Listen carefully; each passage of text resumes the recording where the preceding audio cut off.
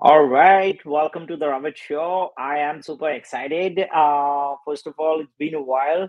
So hi everyone. Let me know where you're joining from, and I'm super excited for today's session because we have our interesting combo back, which is Lior and Ryan from Monte Carlo. Lior Gavish is the CTO and co-founder of Monte Carlo, and Ryan Kearns, who's the data scientist at Monte Carlo. I'm super excited to host both of them. We'll be discussing about data observability for generative AI, and much more.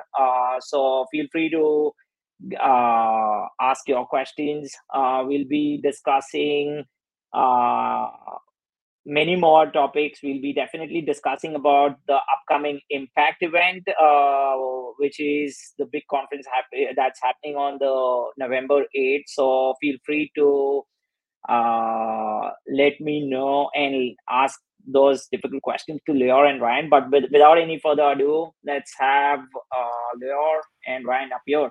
Hey, Lior, Ryan, welcome to the Ravit Show. Again, it's such a pleasure to have you both. I remember we spoke almost close to more than a year now. It's been a while. Time flies, but there are so many interesting topics in discussions that we should be having today for sure.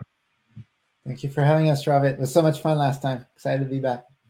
Yeah, it's good to be back. Awesome. Hey, Ravit. Hey, everyone. Fantastic. Just for and I'm pretty sure the audience who are joining us, they know you. But still, if we can have start with quick introductions, and then definitely we are getting into the not just the buzzword anymore, which is GenAI. Lior, can we start with you? Sure. So I'm Lior. I'm one of the co-founders at Monte Carlo. We're the data observability company.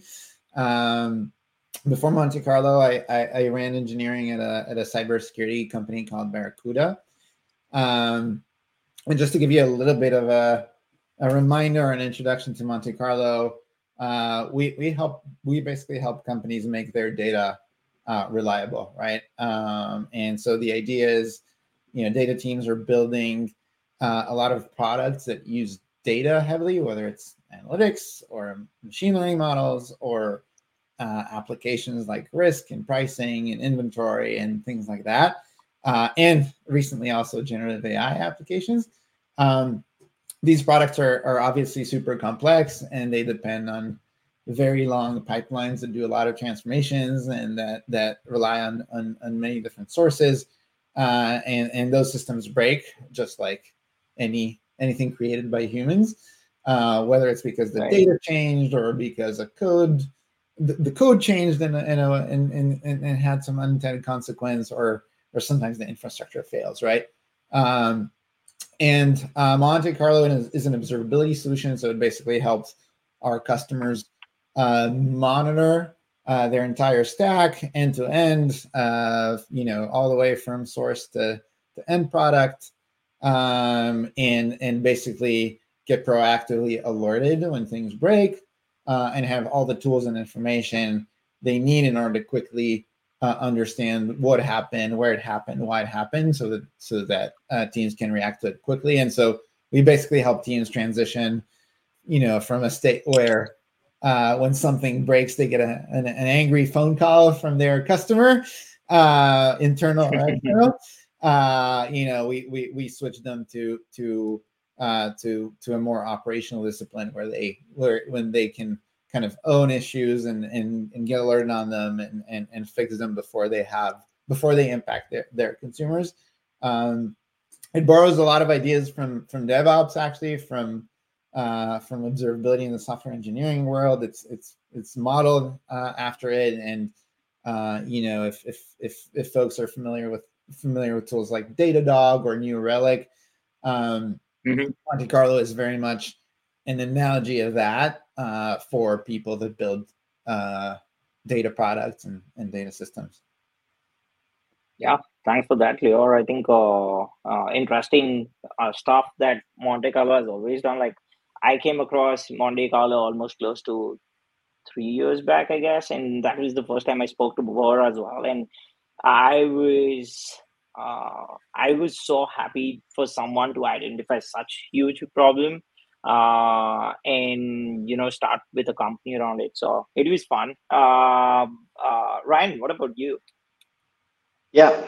Hey, so as Lior said, so Monte Carlo, I work here as a data scientist. I was one of the first who jumped on when we were Series A. Yeah. And to Lior's point about the monitoring piece of our pipelines, I sort of initially worked on building out some initial anomaly detection models, and now sort of Hmm. transitioned to doing more feature engineering for the general anomaly detection infrastructure that we've built and um, various tasks in unsupervised learning and time series anomaly detection there. So I've been at Monte Carlo now 3 years and loving it. Prior to that, I was a computer science student at Stanford. So I was able to do some work in the LLM space there when it was back in its infancy, 4 long Yeah. years ago. So it's since exploded since then, and super excited for this conversation because I think it's in a very electric space at the moment. So really glad to Yeah, be here. for sure. Ryan joined us when we had, I believe, no customers, and now more than 300 customers later. He knows a lot about our customers and how Monte Carlo works. So always excited. Wow, that's It's been an active 3 years. yeah, Yeah. that's super exciting. I remember Ryan, a year back you mentioned, you coming out of college and this was your. Did you start with the internship or was it like the first gig that you took? Yeah, that's a funny story we don't have time for, but I initially joined thinking this would just be an internship because I wanted to pause school during the pandemic. So I joined on with the thought I'd be doing some rather small constrained project. And we were a very small startup at the time, so I kind of pretty much just became a full-time data scientist and didn't stop Wow, that. wow. So it's been fun. It's been pretty crazy, but yeah, the space has changed a ton and we've scaled a ton. So we've got new problems now than we did even a year ago when I spoke to you. So yeah, it's been great. Yeah, definitely. Yeah, awesome. No, I love your journey for sure. And in terms of talking about the new and evolving problems, obviously the bigger like the question that I have for you all is around the biggest challenges that you see in the Gen AI adoption world. I'm pretty sure Leo, you talk to customers day in and out, and there are so many challenges out there. Would you like to share any of those? Yeah, absolutely. Yeah, we definitely talked to a lot of enterprises that are and it's probably safe to say that at this point everybody's looking into how to adopt Gen AI and Right. how to use it to solve their business problems. I think there's kind of two big challenges, if you will. One is first and foremost is probably around skills, right? Mm-hmm. We'll talk more about it later today, but like building a system that really uses generative AI to solve a business problem is difficult and create and requires a lot of new new capabilities that nobody's experienced in, right? And I'm talking about things like Mm-hmm. prompt engineering, like how do you craft prompts that produce good results, and it's orchestration, like True. how do you structure calls to your bot to get the best results, and and the idea of agents and everything. And even product and user experience is something that has a lot of depth in the world of generative AI, right? It's there's not a lot of people today that know how to map a business problem to a solution that relies on LLMs, right? And how to design the user interface for it. And while Chat GPT is probably one of the most intuitive products that's very easy to use, and from honest, probably my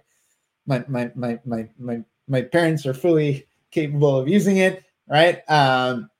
But to implement a solution in the enterprise is a different ball game, and it is complicated, and Mm. enterprises are definitely trying to figure out how to go about it. And so far, you can hardly bring experts from the outside because there are none to hire. And so teams are definitely leaning on call it tiger teams, internal tiger teams that are tasked with experimenting and learning and understanding how to use this new technology. To get to broad adoption, to really put it in production in the broad sense of the word. Companies are going to have to learn how to scale that, how to I guess teach more people the skills that are necessary to build it, and how to better understand where it fits and where it doesn't.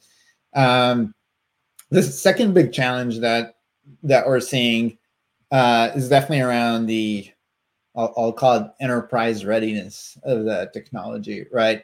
Again, if you're talking about the consumer side of things, about ChatGPT, you're probably not worried too much about things like security and privacy, or cost for that matter, or even reliability and trust. But all these things are very, very important in the enterprise. So if you think about in the enterprise, it actually really matters who gets to see what information, right? You can't just expose everybody to everything, both from a compliance perspective, but also from the perspective of security and kind of common business sense, right? And so it's yet unclear, or lots of ideas, but I don't think there's clarity around how you actually do that with LLMs. There's the to get broad adoption, you also need to make building and deploying and managing those models a lot more scalable, right? It needs to be easier right now. There aren't yet, fully established technologies to serve these models, to monitor them, to deploy them, to test them, and that's going to take some work. And obviously, the part that we're kind of most excited about, from our perspective, reliability and trust, right? Like when ChatGPT gives you, hallucinates a restaurant that doesn't exist, it's not the end of the world, perhaps. But in a business context, when you're delivering a service, again, either to internal stakeholders or external stakeholders, accuracy and reliability does matter. And you need to be thinking about how to get to not 100%, obviously. Humans are not 100% either, but you need to make it consistent and reliable enough, and minimize hallucinations, so that people can actually trust the solution and adopt it and use it for business purposes. And so, yeah, lots of challenges to address before this becomes mass market, but super exciting. I think there's a lot of promise in the technology, and it already does pretty amazing things, and it'll only become more impactful as we figure out all these different challenges. Yeah, no, I love all these details. Thanks for sharing that, Lior. In terms of, it's not even a year as of now. Like, I remember it, everything kind of when ChatGPT kind of came up. OpenAI kind of gone out and announced somewhere in the end of November. Things have evolved so much. But yeah, like you said, it's still early. But now things are kind of getting there. Y'all are kind of solving those problems and identifying it, right? So that's interesting. Talking about problems, obviously, Ryan, what do you think about it? Yeah, well, so Lior started to mention some of the use cases, right? I think it strikes me that this is a space that's like at once completely new, and then also a repeat of similar trends we've seen in the software and data spaces before, right? So there are aspects to this that are what Lior's been saying. We're always going to need security, compliance. You're going to need to understand the limitations and permissions, the access to certain data sources that you're going to allow, let's say, an LLM application to access. And then on the flip side of that, there's some stuff that's so new, and there's so much that depends on, what generative model can we expect to be served by OpenAI in a year's time. I think it's really hard to predict. And I think that a lot of the use cases that are most compelling kind of right on the corner of being accessible in terms of what the context like models can provide and various other technical constraints. And I mean, the open source community is just explosive with these types of ideas right now, and lots of cool, live inference LLM application technologies coming out with whether you're looking at like LangChain open source projects or what is happening in the Llama ecosystem. I think it's super volatile, very hard and dizzying to keep track of, like what's top of mind to people, which is maybe why the generative AI, drumbeat seems to sound super loud on LinkedIn on occasion. But it's a super exciting space. And I mean, yeah, as you said, it's sort of, I feel like it's starting to take form compared to where we were messing with our OpenAI access earlier in the year or late last year. It's been transformative. Okay, interesting. That kind of also, since we are on this topic of use cases as well, and I know there's a question around the use cases, and there are data scientists who are working on some of the GenAI use cases. So talking of that, what are some GenAI use cases teams can think about implementing today? What areas of business do you think GenAI will be particularly useful? And in what areas do you think it will be difficult to apply as well? Any thoughts around that? Yeah, I think I can take us from kind of the more colloquial or casual applications of the technology all the way to sort of enterprise-ready, complete application solutions. So starting with what I do day to day, which is that we have OpenAI access, and I use it constantly to help me code. And so there's a lot of automation problems that I maybe don't want to write, but I have to write. So I need to visualize a certain plot, and I'll go to OpenAI and ask GPT-3 to give me a scatter plot with a line on the XY axis and annotate all the points that are above that line, and it'll just spit out some code that I can run in a notebook. So I think it really speeds up the exploration and development workflow for a data scientist specifically. And then across the software stack, I mean, we use CodeGPT and various other Copilot and other automation systems for assisting with unit tests, for explaining why a unit test has failed or why a build has failed. So there's a lot that's sort of immediately accessible without productizing it, right? With internal to an engineering organization. And then you can go into slightly more productized and enterprise solutions. Talk about like knowledge workflow automation. So this is where you start getting outside of the direct software user realm, and you're talking about legal teams doing document discovery or text summarization services. Financial services can similarly kind of parse through large contexts and get summarized text. Or sales teams, whether that's discovery or outbound or what have you. Those are still internal use cases. Obviously, we're now starting to talk about access to internal customer data, which is immediately where some of the flags around security and compliance that Lior has mentioned come up. And there are, I think it's just going to be a transformative technology. I think that you can think about like data democratization. We've already had a little bit of this with like WYSIWYG technologies like Looker or Tableau for democratizing data access across a team. And I just think it's going to, now that we have natural language as the interface, it's the potential user base for that is massive. And there's a lot that can be done internal to the team. I mean, support, chatbot support as well. And then there are some more, like, we can talk about more complex use cases that are going to require more advanced LLM architectures, like, sentiment analysis and semantic search and various other, more mature technologies.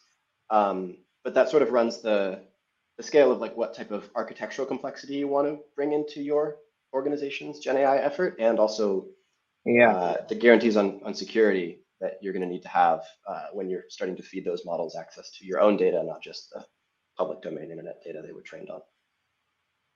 Very interesting. Lior, what do you think? I'll echo some of the things that Ryan mentioned, and I'm definitely, or I think by far, coding is one of the quintessential examples of something that the generative AI does pretty well. Thank you to everybody who contributed to open source. Now it's being put to good use, right? So that's definitely a very strong use case. I think there's strong use cases around content creation, where accuracy is maybe not absolute accuracy is not required. Whether it's crafting an email or a blog post or things like that, we definitely see teams doing that.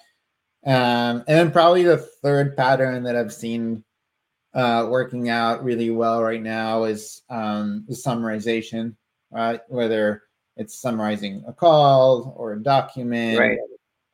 Or even like disparate sources of information. I've heard this really interesting use case. A company basically built an internal tool for their sales team that generates really succinct descriptions of every account, so that salespeople can actually have more meaningful conversations with customers and understand how to get better adoption on the product, how to sell more, etc. And so, definitely lots of exciting opportunities there. I think where it's more difficult to apply generative AI, at least for now, and probably in the foreseeable future, is problems where there's complex reasoning involved, right? And if you just follow Twitter or the kind of general media, you might think that LLMs can replace humans tomorrow and send all of us to the beach while they do all of our work. But the reality is it's not quite there. And when faced with open-ended problems, models struggle. Just to give you an example from our world, from data, right? Like you can absolutely give a model like a set of schemas, maybe a little bit of documentation about it, maybe not, and it'll create great SQL queries for you on top of that data to answer basic questions. But it can't take a bunch of data, of raw data, like data sources right from the source, and combine those data sets in very meaningful way and model it to answer business problems in a way that that a human data scientist or data analyst would. And so there's a gap there. It can absolutely do the last mile, but it's not yet at the point where it can do very complex reasoning. So I think that's definitely one limitation right now, and it's critical for teams to acknowledge that, like what it can and cannot do. That will highly influence the odds of success when building a generative AI system. I think probably the other kind of area where it's still difficult is where you need high accuracy with your answers, right? And we touched a little bit on it, but definitely a lot of cases where an incorrect answer is perfectly valid, when you're writing a blog post, maybe, or at least when a human can go and kind of validate and verify and edit, it can be extremely helpful. But when you want to know what's 1 + 1, you need it to be 2, right? It can be 2.1, right? And so so people implementing generative AI should really think about that, where on the spectrum they are, and like how well like a generative model can fit there, because generative models at the end of the day are not optimized to give true answers. They're optimized to give answers that look like what a human might write, right? Exactly. That's the mathematical definition, right? And so there's at least in the kind of vanilla use case, there's not much guarantee around accuracy or reliability. So Yep. Yeah, I like that. Go ahead, to give some color, I want to mention, like, to make that concrete, because I work a lot on our tech stack directly. And in our DevOps cycle, there's, I would say, a lot of generative AI use case at the development side of the pipeline. And then when you get to deployment, it's nowhere near any of our deployment architecture. And that's for principled reasons. So I mentioned automation workflow and code generation and automation for engineers. And I want to qualify that, right? It's great for generating code. And if you need the code to be exactly right, it should not yet be allowed to do much. This is the biggest problem with GenAI hallucinations. I remember we did one internal test where we were trying to get a generative model to work on testing invariants to key production tables in our database. And we asked it, can you make sure that this table over here has no nulls in it? And it proposed dropping the table from the database to make sure that no null values were in it, which works, right? That answers my query.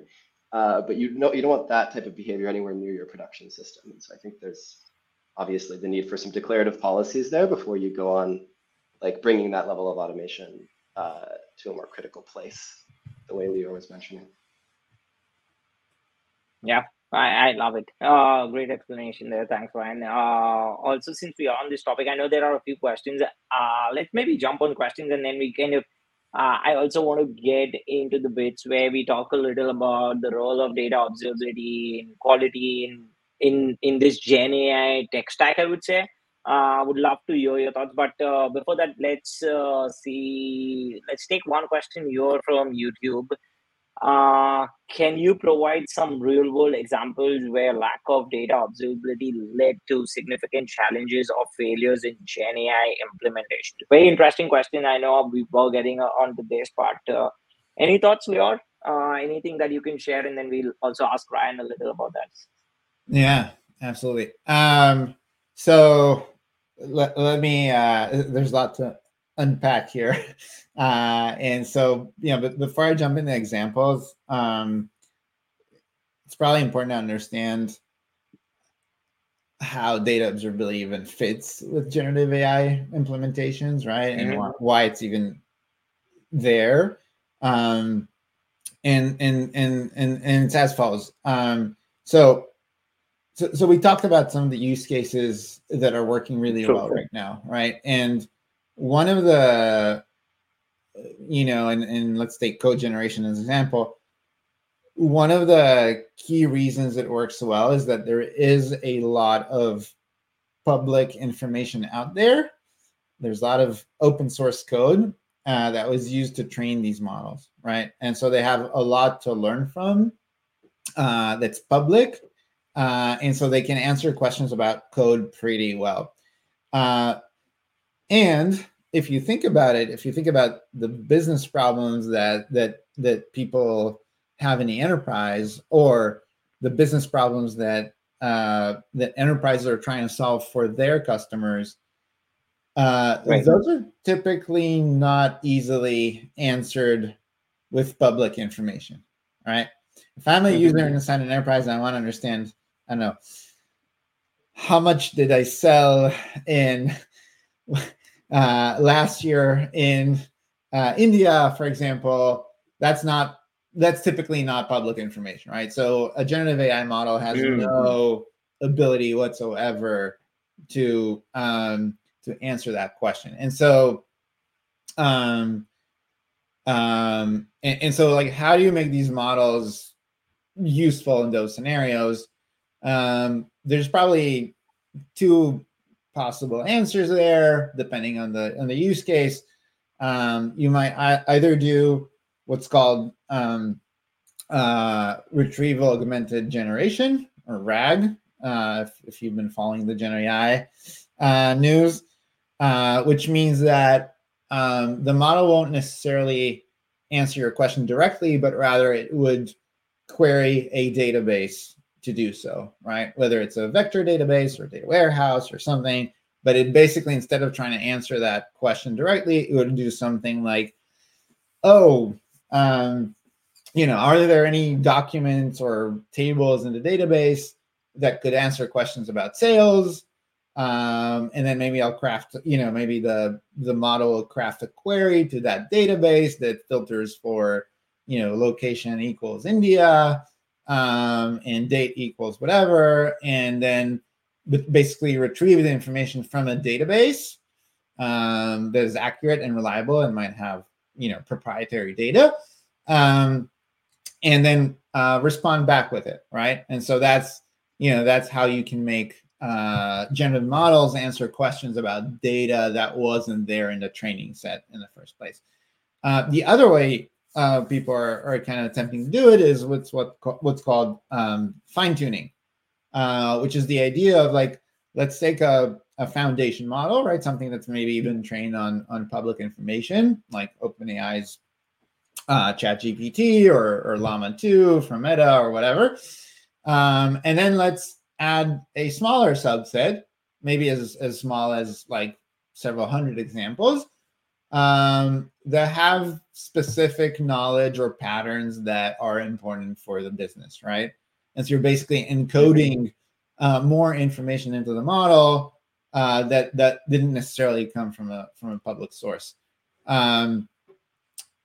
Either way, whether you're doing RAG or you're doing fine tuning, what you've essentially done is you've built a data pipeline, right? Because the information that is in the vector database or in the data warehouse that's being used to answer questions in the RAG model, or alternatively, the training set which you use to fine tune the generative model, both come from taking a bunch of internal data source, aggregating them and merging them in various ways, and putting them in a data store that is available for the model, right? And that's where data observability fits in, right? The ability to monitor and meet SLAs with those pipelines is critical, because if the data in the data store or if the data in the training set is broken, is wrong for for whatever mundane reason, the generative AI application is going to be wrong too, right? It cannot overcome that, right? And that's where data observability fits in. It's the tool that basically helps you make all the underlying data that the generative model relies on reliable, or at least reliable enough for the use case, right?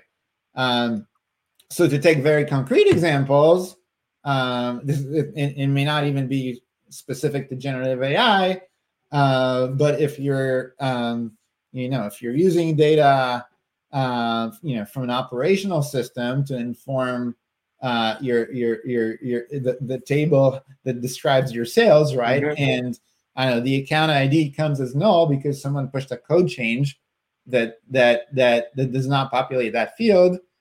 It might go through multiple processing stages before it gets downstream to the model, but it's going to be wrong, right? The answer is going to be wrong because the database is not going to have the answer, right? It's going to have the wrong answer. And so, and there's a variety of other problems that could that could occur that might make the data wrong. Whether it's a failed job, or again, someone adding a filter to one of the intermediate transformations that has some some unintended consequence, right? And so that's where kind of data observability fits in. Okay, that's fantastic. Ryan, anything that you would like to add?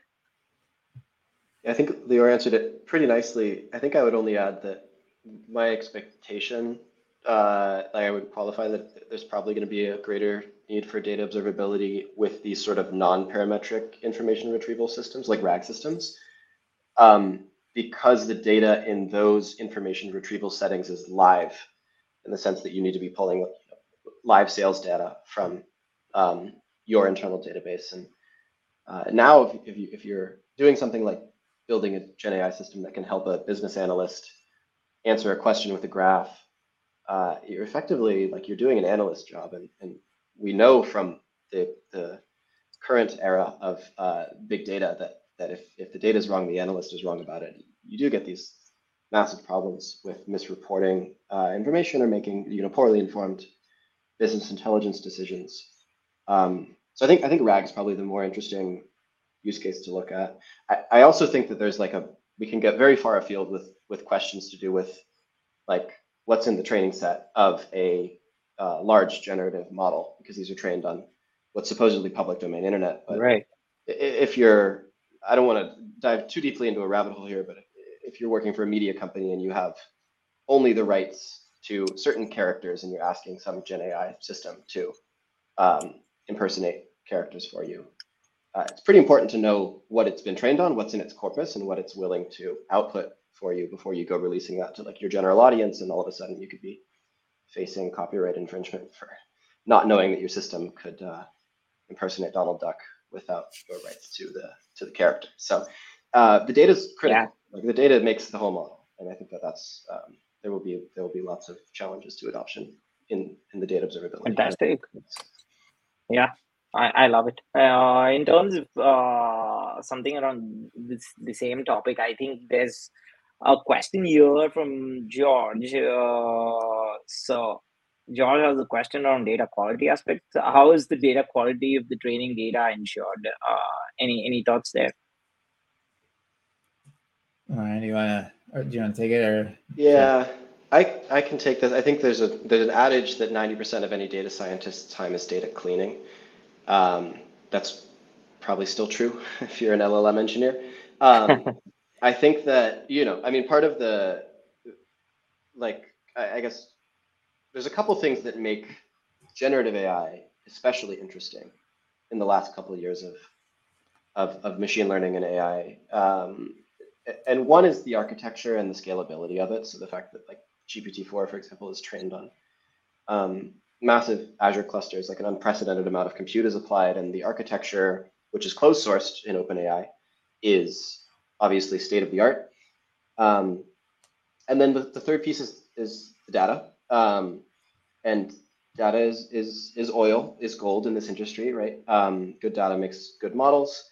And you're gonna get, I mean, ultimately, as Lior said, these models are still just maximum likelihood estimators with really complex parameter spaces. So your model will learn to emulate the data that you feed it. And so all of the same data quality problems that you would have if you were building a more naive, simple supervised algorithm or sentiment classification algorithm, they still apply.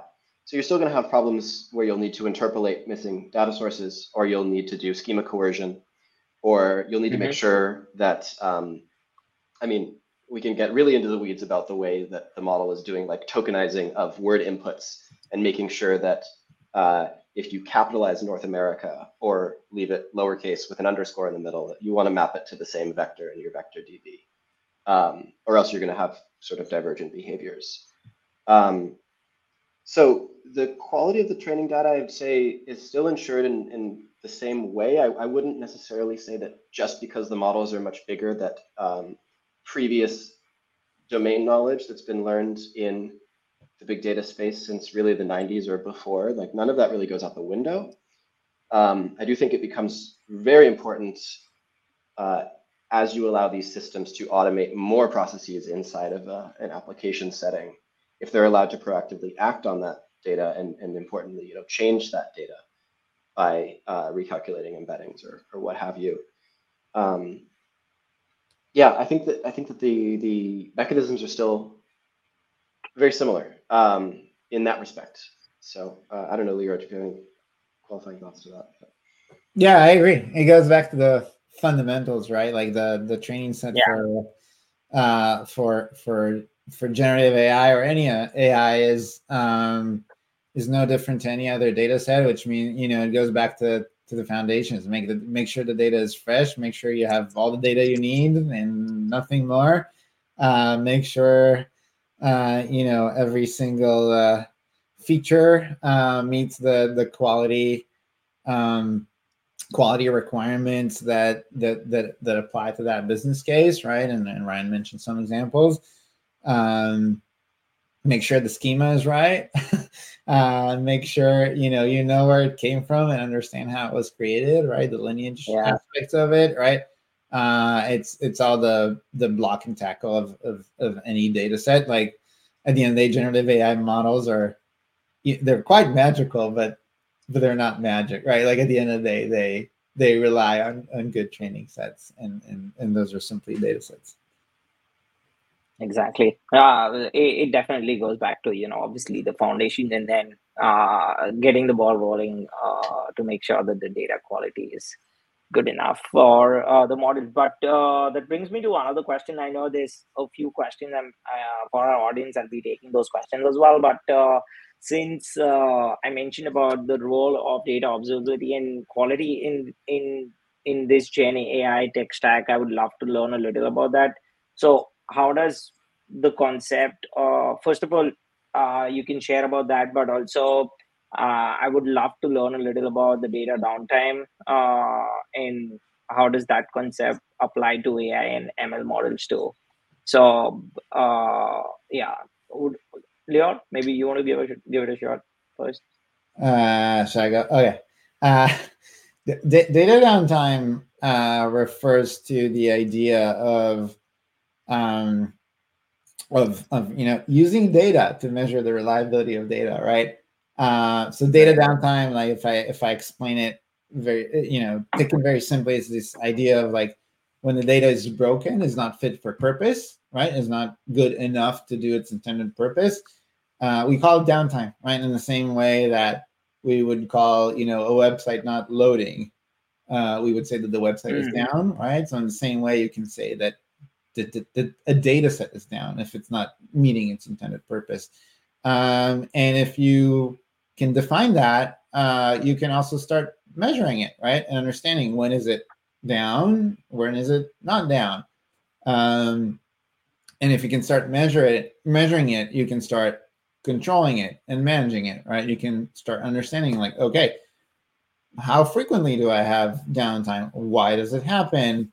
Is it about how long it takes me to find out that I have a problem, or is it about how long it takes me to solve the problem once I know it's there?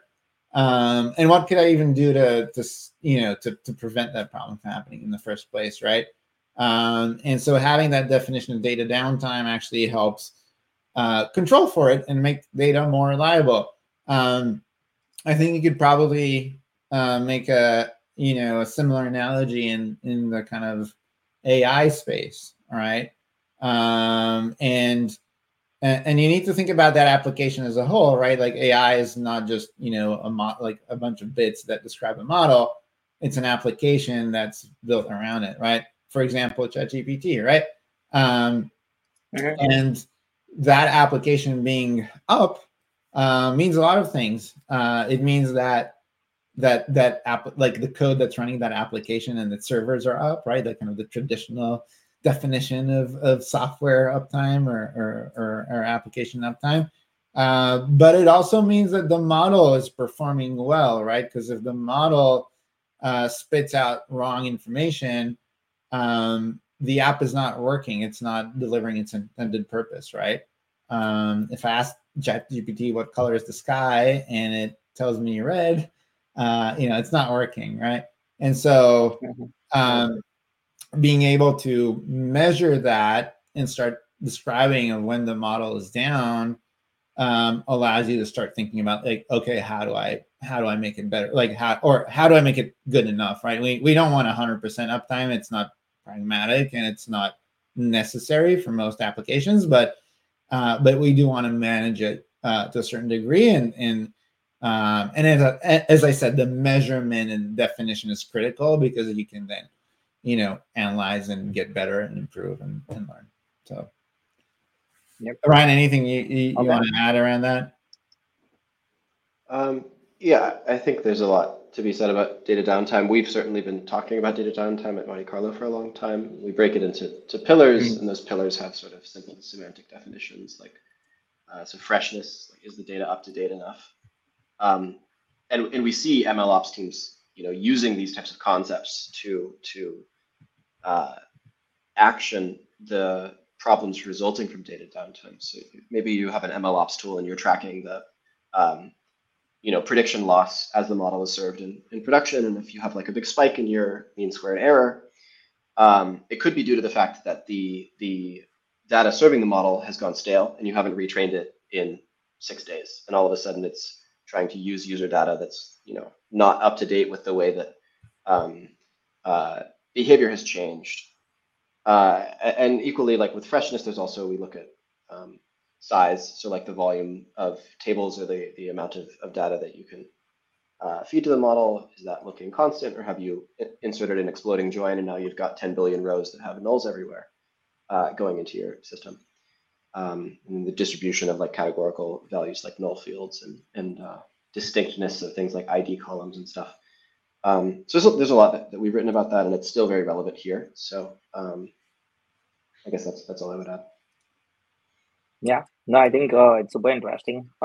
Just being careful of time in the questions that we have already. What I'm gonna do is take a few questions real quick. I know there's this question from Eres. He's asking what is next for MLAI Monte Carlo observability. First of all, I for our audience, I would love to learn a little about. And I'm pretty sure the audience would love to learn about this as well, about the difference between ML observability and data observability. What's like the key difference, and what's the role for each of those? And then maybe we can take this question as a follow-up. Yeah, great question, Robert. So those are indeed two distinct things: ML observability and data observability. Yep. ML observability, there's lots of analogies, but very different problems, right? The analogy is probably both spaces are trying to make a certain system reliable by monitoring it and alerting on issues and giving people context to help them solve issues, right?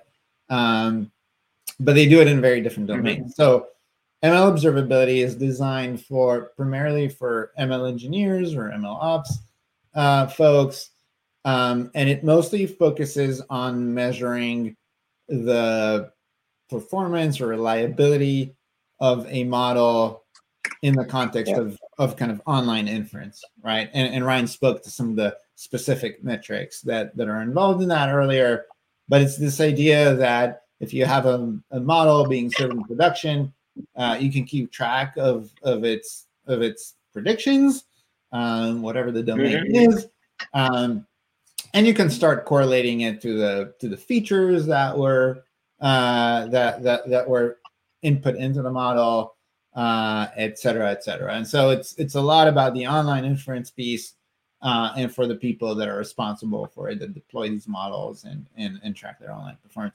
Data observability is designed for a different use case and different people. It's mostly focused on data engineers, data analysts, data scientists, and it mostly focuses on data pipelines, if you will, right? On the whole process that takes various data sources and combines them into, a table or a dashboard or even a machine learning model, right? One of the use cases for data observability is, you might be preparing a data set so as to train your model or to do batch inference for a model.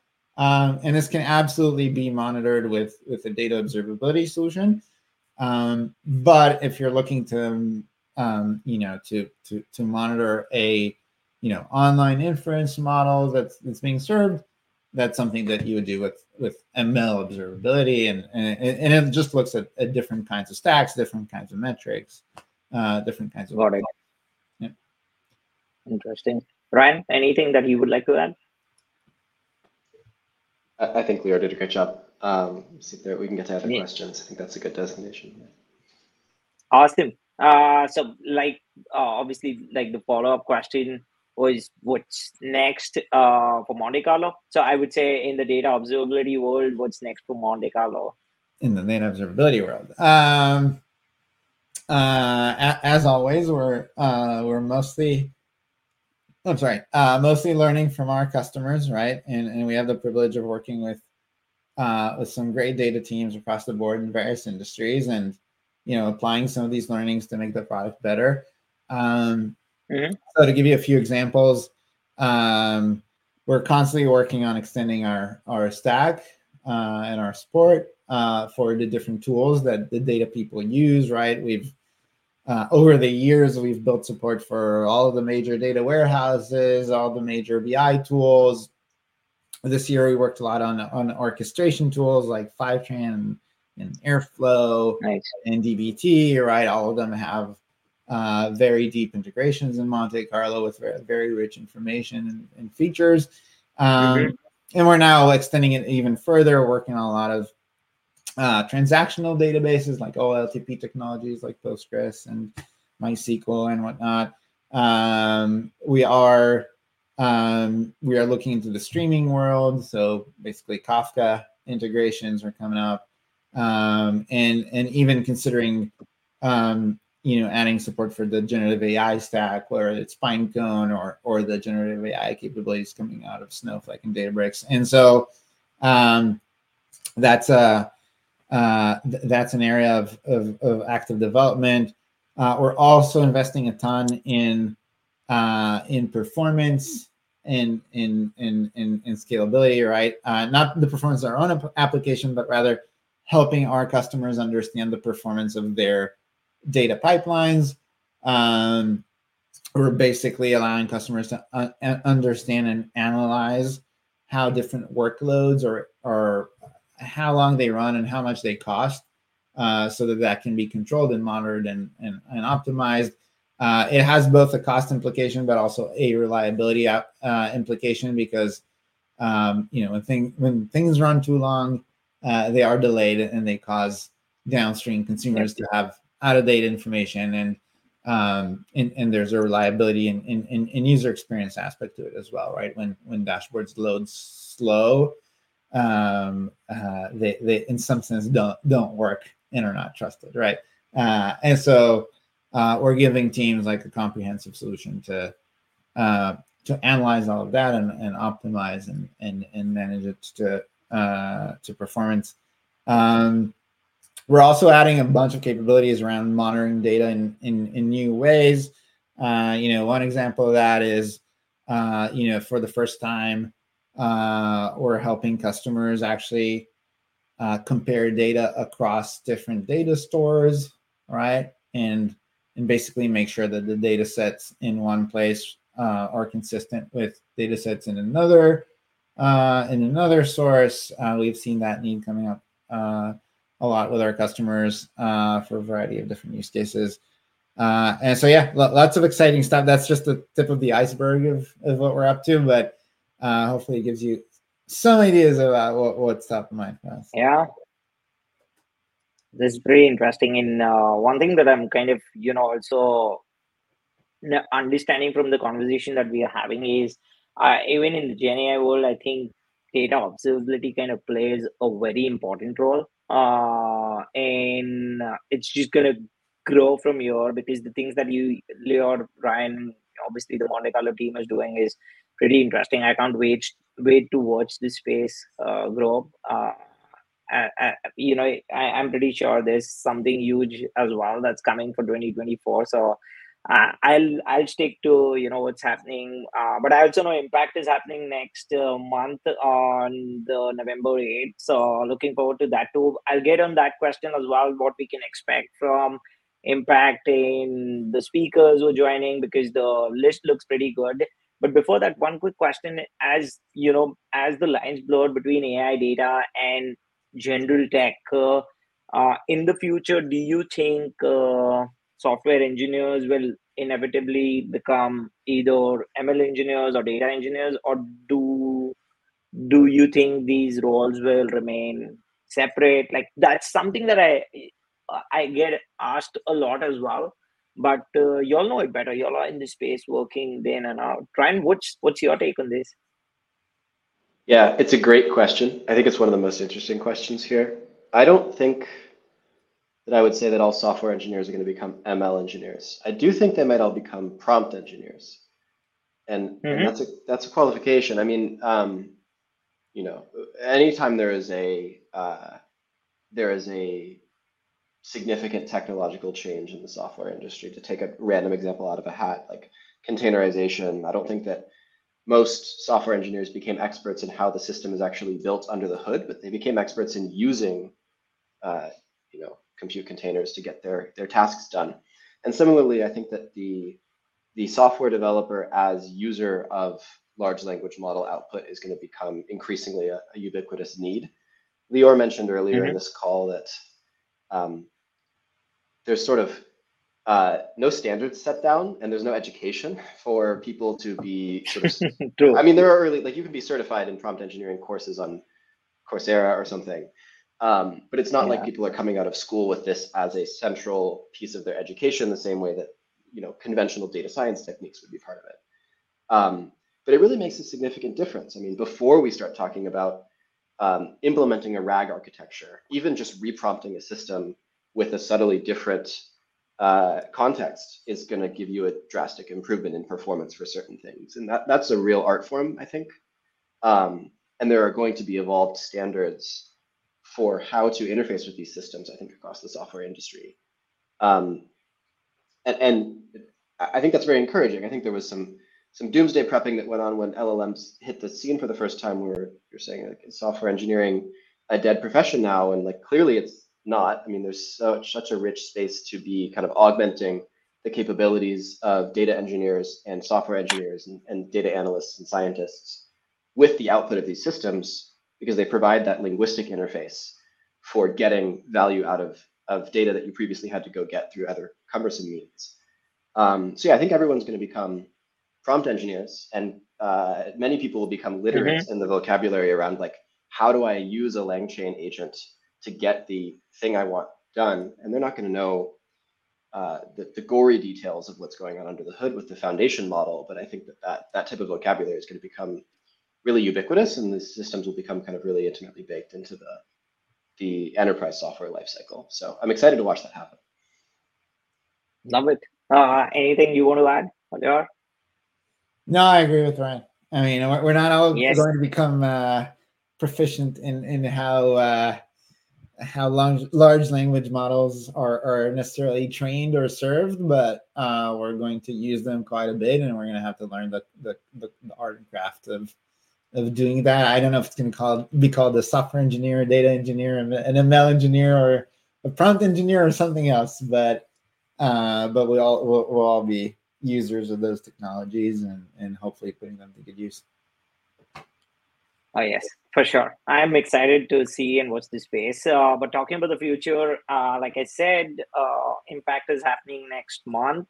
I'm pretty excited. I saw the lineup. I signed up immediately. What can we expect this year? What are you all excited about? I see a super interesting lineup. So, Lior, tell us more about it.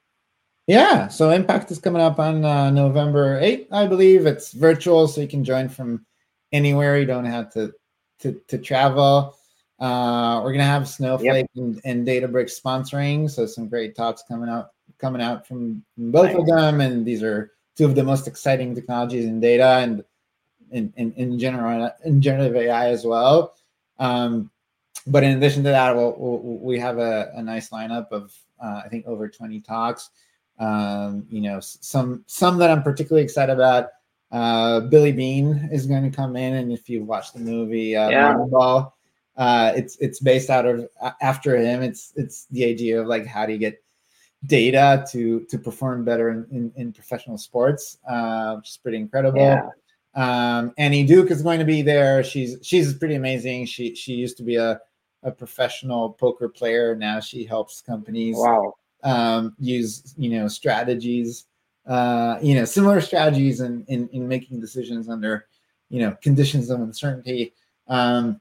Eli Collins is going to be there. He's the VP of product for AI at Google, so definitely has a good understanding of how to build some of the best AI out there and how to use it in the real world. And then we're going to have a lot of speakers from great data teams at Fox, at Navan, at BetterUp, and many others, kind of explaining what they do with data and how to make it reliable. So definitely would love to see you all there.